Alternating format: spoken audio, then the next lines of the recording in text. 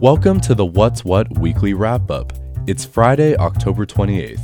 Every Friday, we focus exclusively on the features from WFUV's newsroom. I'm David Escobar. And I'm Shayna Walsh. Animals in New York City are not an unfamiliar sight. Most of the commonly seen wildlife in the city are small creatures like birds, bees, mice, squirrels, and more. But New York City's been seeing an influx of a bigger animal that many don't expect to see. WFUV's Isabel Danzis has more on the city's newest visitor, coyotes. Most people don't associate city living with coyotes.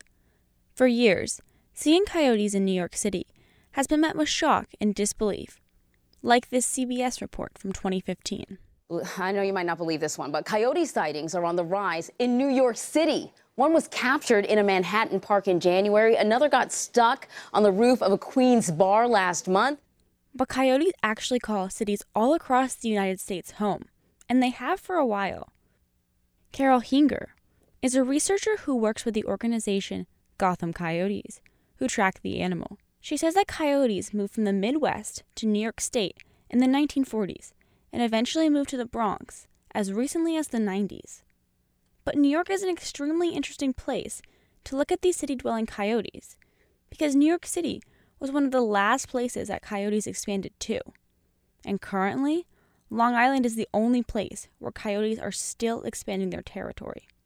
Hinger says it's not surprising that the coyotes have come to the city, because they only need two basic things to live, and they can find them in the urban jungle. It seems like coyotes are able to live anywhere that there's just enough green space to be able to hide, so they're not seen by humans, and enough, where they can find food, and that's really all they need.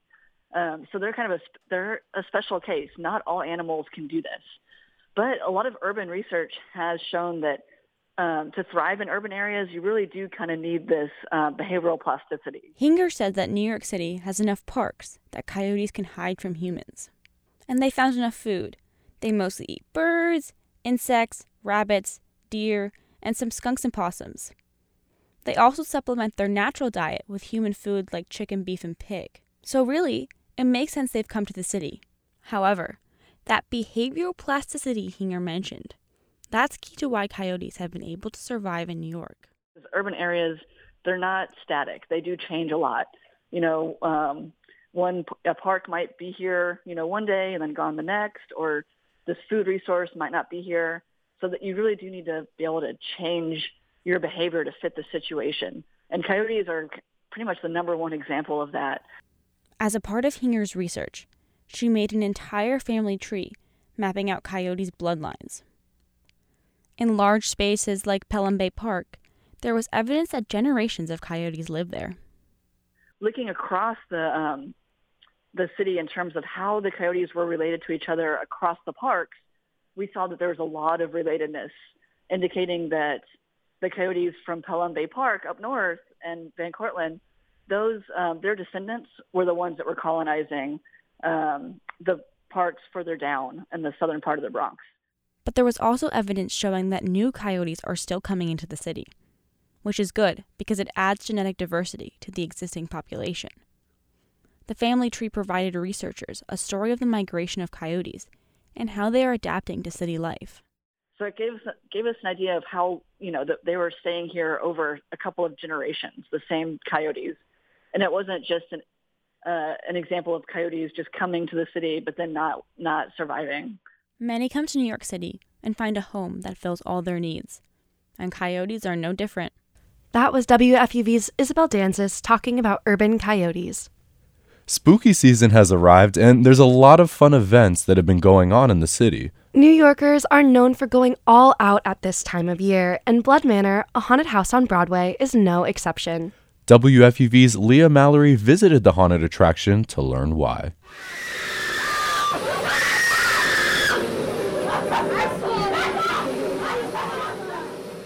That's the sound of screaming coming from inside Blood Manor, a thrilling haunted house in Manhattan.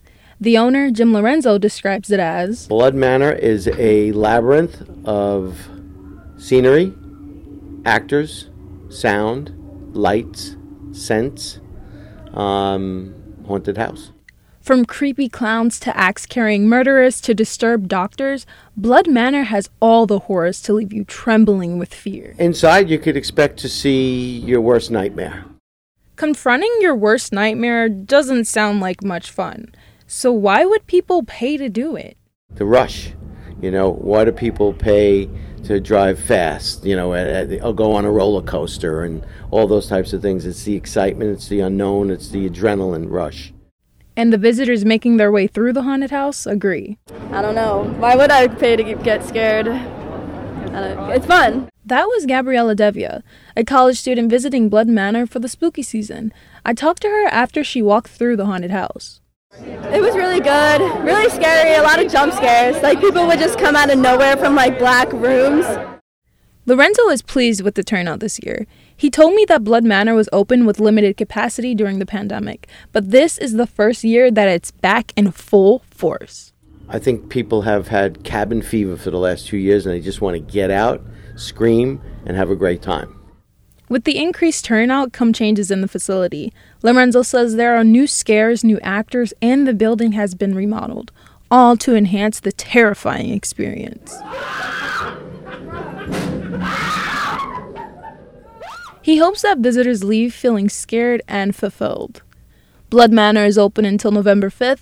Tickets can be found at their website at www.bloodmanor.com. Right this way. That was WFUV's Leah Mallory reporting on Blood Manor, a haunted house in Manhattan. This week was our fourth and final installment of our Little series, where we explore different cultural communities in New York City. Today, WFUV's Nicoletta Papavasilakis takes us to Astoria, the little Greece of New York. I'm at Titan Foods in Astoria, Queens. It's not your typical supermarket. Here you can find products imported from Greece like Cretan honey and Kalamata olives. You'll also hear Greek music as you browse the aisles.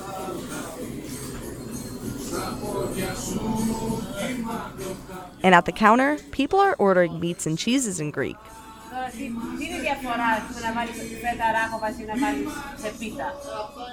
On the other side of that counter, you'll likely see Yorgos Evangelou.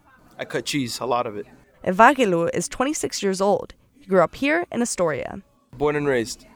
Evangelou says his family has lived in the area for generations.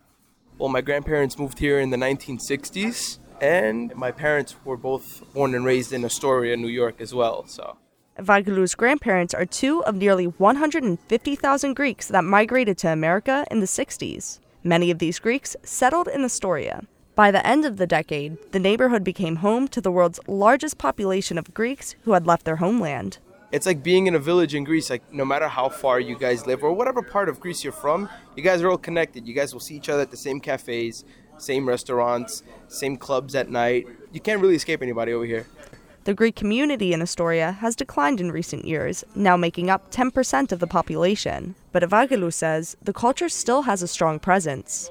So anywhere you'll go, you'll hear Greek being spoken. You'll see a lot of the dishes and a lot of menus being inspired by Greek things. You'll see a lot of halloumi, let's say from Cyprus, or a lot of Greek salads. And when you go outside of New York State, you don't really find that. But you'll find it here, and it's just so normalized to me that I don't even think about it. It's just everything's kind of Greek over here. Evangelou says that even people who are not Greek can appreciate the culture in Astoria. It's a little piece of the culture that's being passed down to people who weren't born in it, and it's cool to teach them because they seem so interested to learn. JD Chow is one of those people. He lives 2 doors down from Titan and visits at least once a week to try out different Greek specialties made in-house. It just smells great all the time, and I'm just here munching on stuff. I just love Greek food in general, so it's really nice to have this. Chow was with his friend, Sharon Ekopi. She was visiting from Brooklyn. Ekopi is Moroccan and Israeli. She says that Greek cuisine is similar to the foods she grew up with. Greek flavors and tastes is something that I always like to have on hand, so I figured if I'm in the area, I might as well stop by. Whether you're Greek or not, Astoria is New York's hub for Greek culture. That was WFUV's Nicoletta Papavasilakis giving us a taste of Little Greece in Astoria. And that's it from us. But you can check out the What's What weekly wrap-up every Friday for more features exclusively from the WFUV newsroom. And make sure to check out the WFUV What's What Daily podcast. It explores current events, culture news, and hot topic issues surrounding the New York metropolitan area. And it includes features and interviews just like the ones you heard exclusively from WFUV. You can catch new episodes every weekday at 3, subscribe wherever you get your podcasts, or find out more at WFUVnews.org. I'm Shayna Walsh. And I'm David Escobar.